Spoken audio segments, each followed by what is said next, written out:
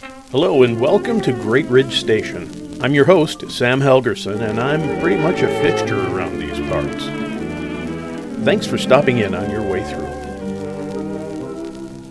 Season 5, Episode 6.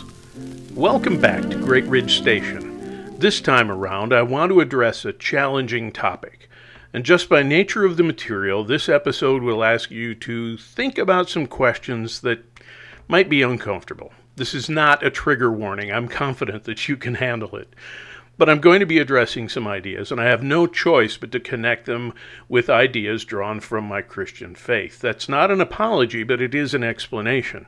You don't have to agree with me, but I have to be honest with who I am, how God wired me up, and how I sees it. So, admittedly, Season 5 has not been the most cheerful, at least so far. The title of this episode isn't going to raise the bar either.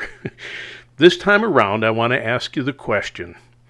The title of this episode: What will you do with your despair?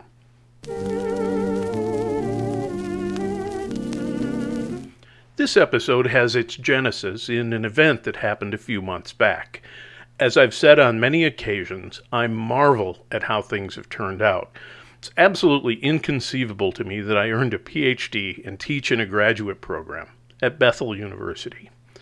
You know, when I applied to be a graduate student, it was with a lot of fear, because I really thought of Bethel as the Harvard of the Midwest. Basically, I still do. But despite the long-shot odds, Bethel was willing to take a chance on me when I enrolled in their master's program. And I want to say thanks to Dr. Bill Johnson for giving me that shot. So, several years and a PhD later, here I am, teaching at Bethel. Now, last fall, I applied for a tenure renewal. Tenure is not a foregone conclusion. It's a challenging process.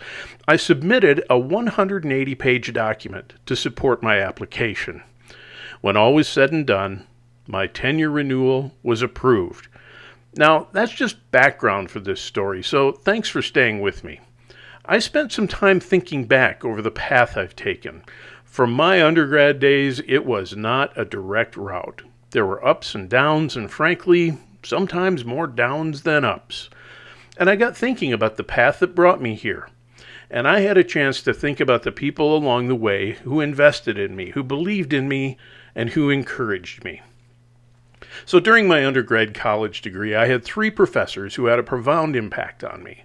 One of them I had a chance to thank in person. One of them seems to have disappeared. So if any of you know a Dave Jamieson, PhD, who taught political theory and constitutional law about 40 years ago, well, let me know. Now, the third professor taught English, and that was the field where I earned my Bachelor of Science degree. This particular instructor was a favorite of mine. I tracked him down and found out that he was a professor emeritus and found an email address for him on my old university's website. So rather than tell you the story, I'm just going to read you the email that I wrote to him. You'll notice that I'm not mentioning him by name, and the reason for that will become obvious. I made a few edits, but minus a few personal details. Here's the note that I sent to him. Dear Professor, you probably don't remember me, and that's okay. I was one of the horde of undermotivated kids in the early 1980s. I'm writing to you to thank you for your investment in my life. You and Dr. Bob were the 2 people who saw something in me that no one else, including me, saw. I got out of college with a Bachelor of Science in English, a somewhat irrational degree, but it served me well. I spent several years doing technical communication and project management. Several years ago, I earned a Master of Arts in Organizational Leadership, and that move was strictly for self-defense. I kept getting hired into consulting jobs, and anywhere from 3 weeks to 3 months later, I found myself running the show. I decided to pursue that degree because if I was going to get thrown into leadership, I probably ought to know something about it. It wasn't long after that I found myself working part-time as an adjunct instructor. After I earned my PhD, I was hired by Bethel University, and now I serve as the program director for the Master of Arts in Strategic Leadership, and I still carry a full teaching load. I'm grateful every day for the work I get to do.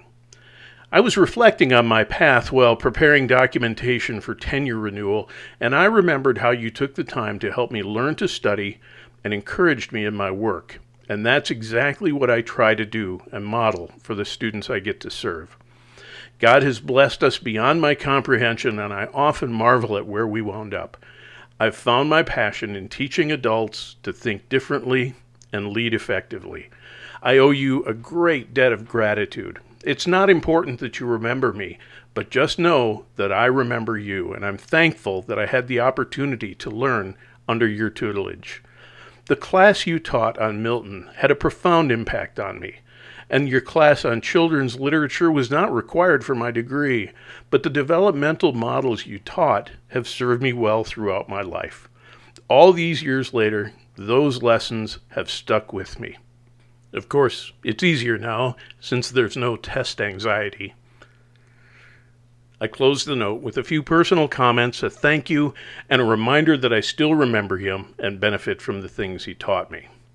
Now, I really wasn't expecting a response from him, and radio silence would have been fine. But he did write back. Again, this is edited, but here's his response. What a wonderful and most lovely email that moved me to tears. In honesty, I cannot say with assurance that I remember you, but I hope you'll understand that after 40 years and 10,000 students, that's the case. However, I was deeply moved by your kind words, and I want you to know that they came at a most timely period of my life. Because of the pandemic and my current age, I've been reflecting on my 50 years of teaching university students and wondering what impact, if any, I made on my students. When I read the obituaries of my contemporaries, I inevitably would feel worthless when comparing my life to others and to their accomplishments. I remember the most influential professor in my life, who was the reason I changed my major from engineering to English, telling me that the vocation of teaching was indeed a calling from the Lord, and a most noble one at that. He also told me that teaching would be a way to help and influence students to build a better society and world. Of course, I believed him and continued on with that belief until recently, when with all the things that have been happening over the past few years, eroded that belief and that dedication that left me with a feeling that my 50 years were indeed wasted and made no impact on whatsoever.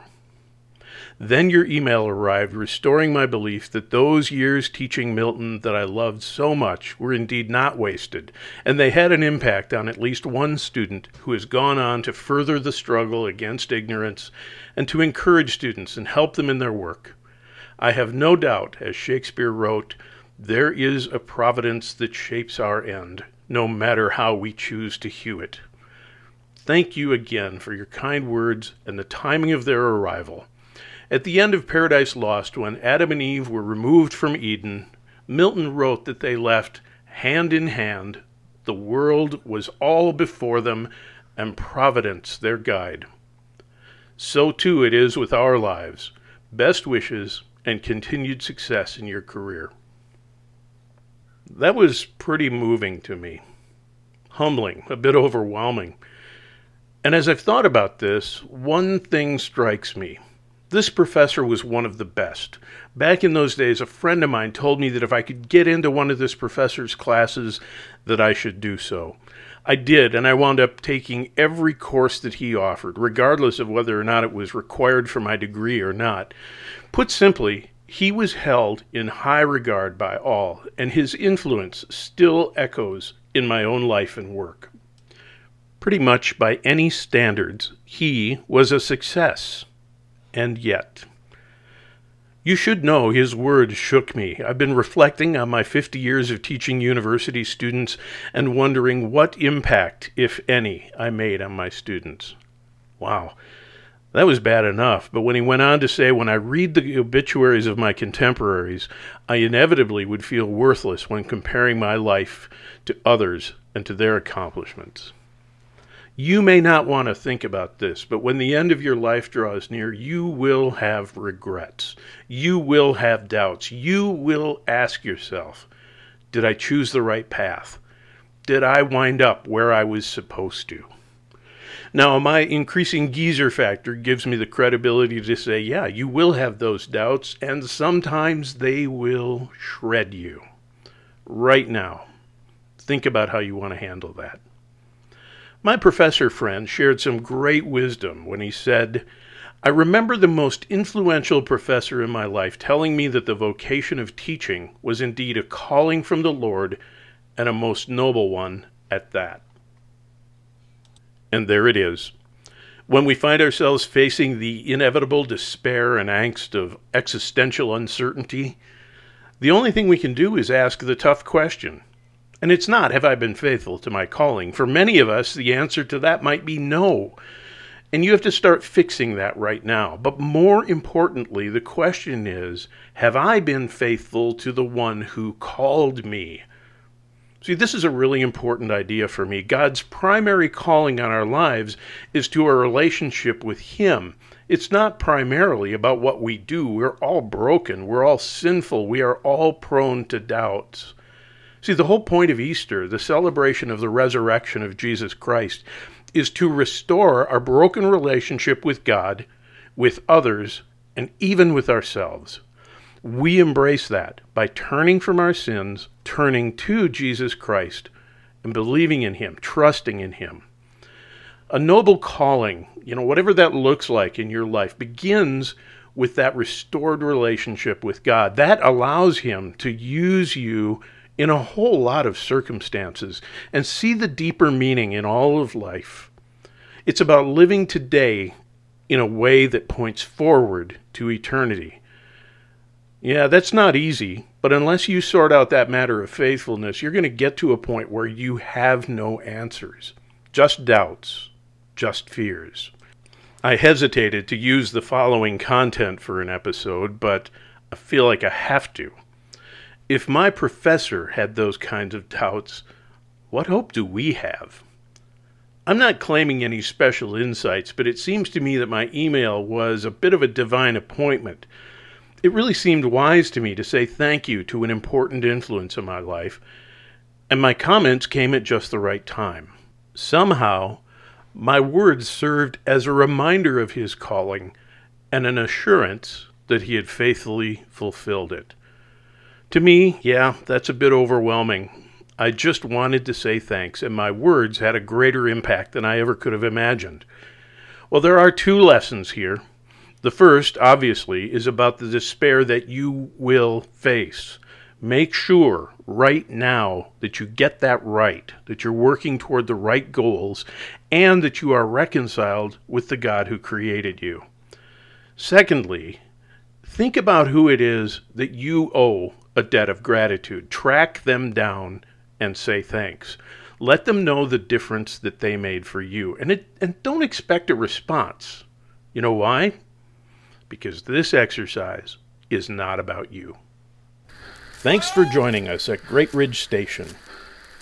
All content is developed by Dr. Sam Helgerson with appropriate citations of outside sources. Our sound engineer is Brick Martin. All background and bumper media is in the public domain and retrieved from archive.org. The opening music is from Guy Lombardo, Down by the River. The closing music is from Annunzio Montavani, Skyscraper Fantasy. I'm already looking forward to your next visit to Great Ridge Station.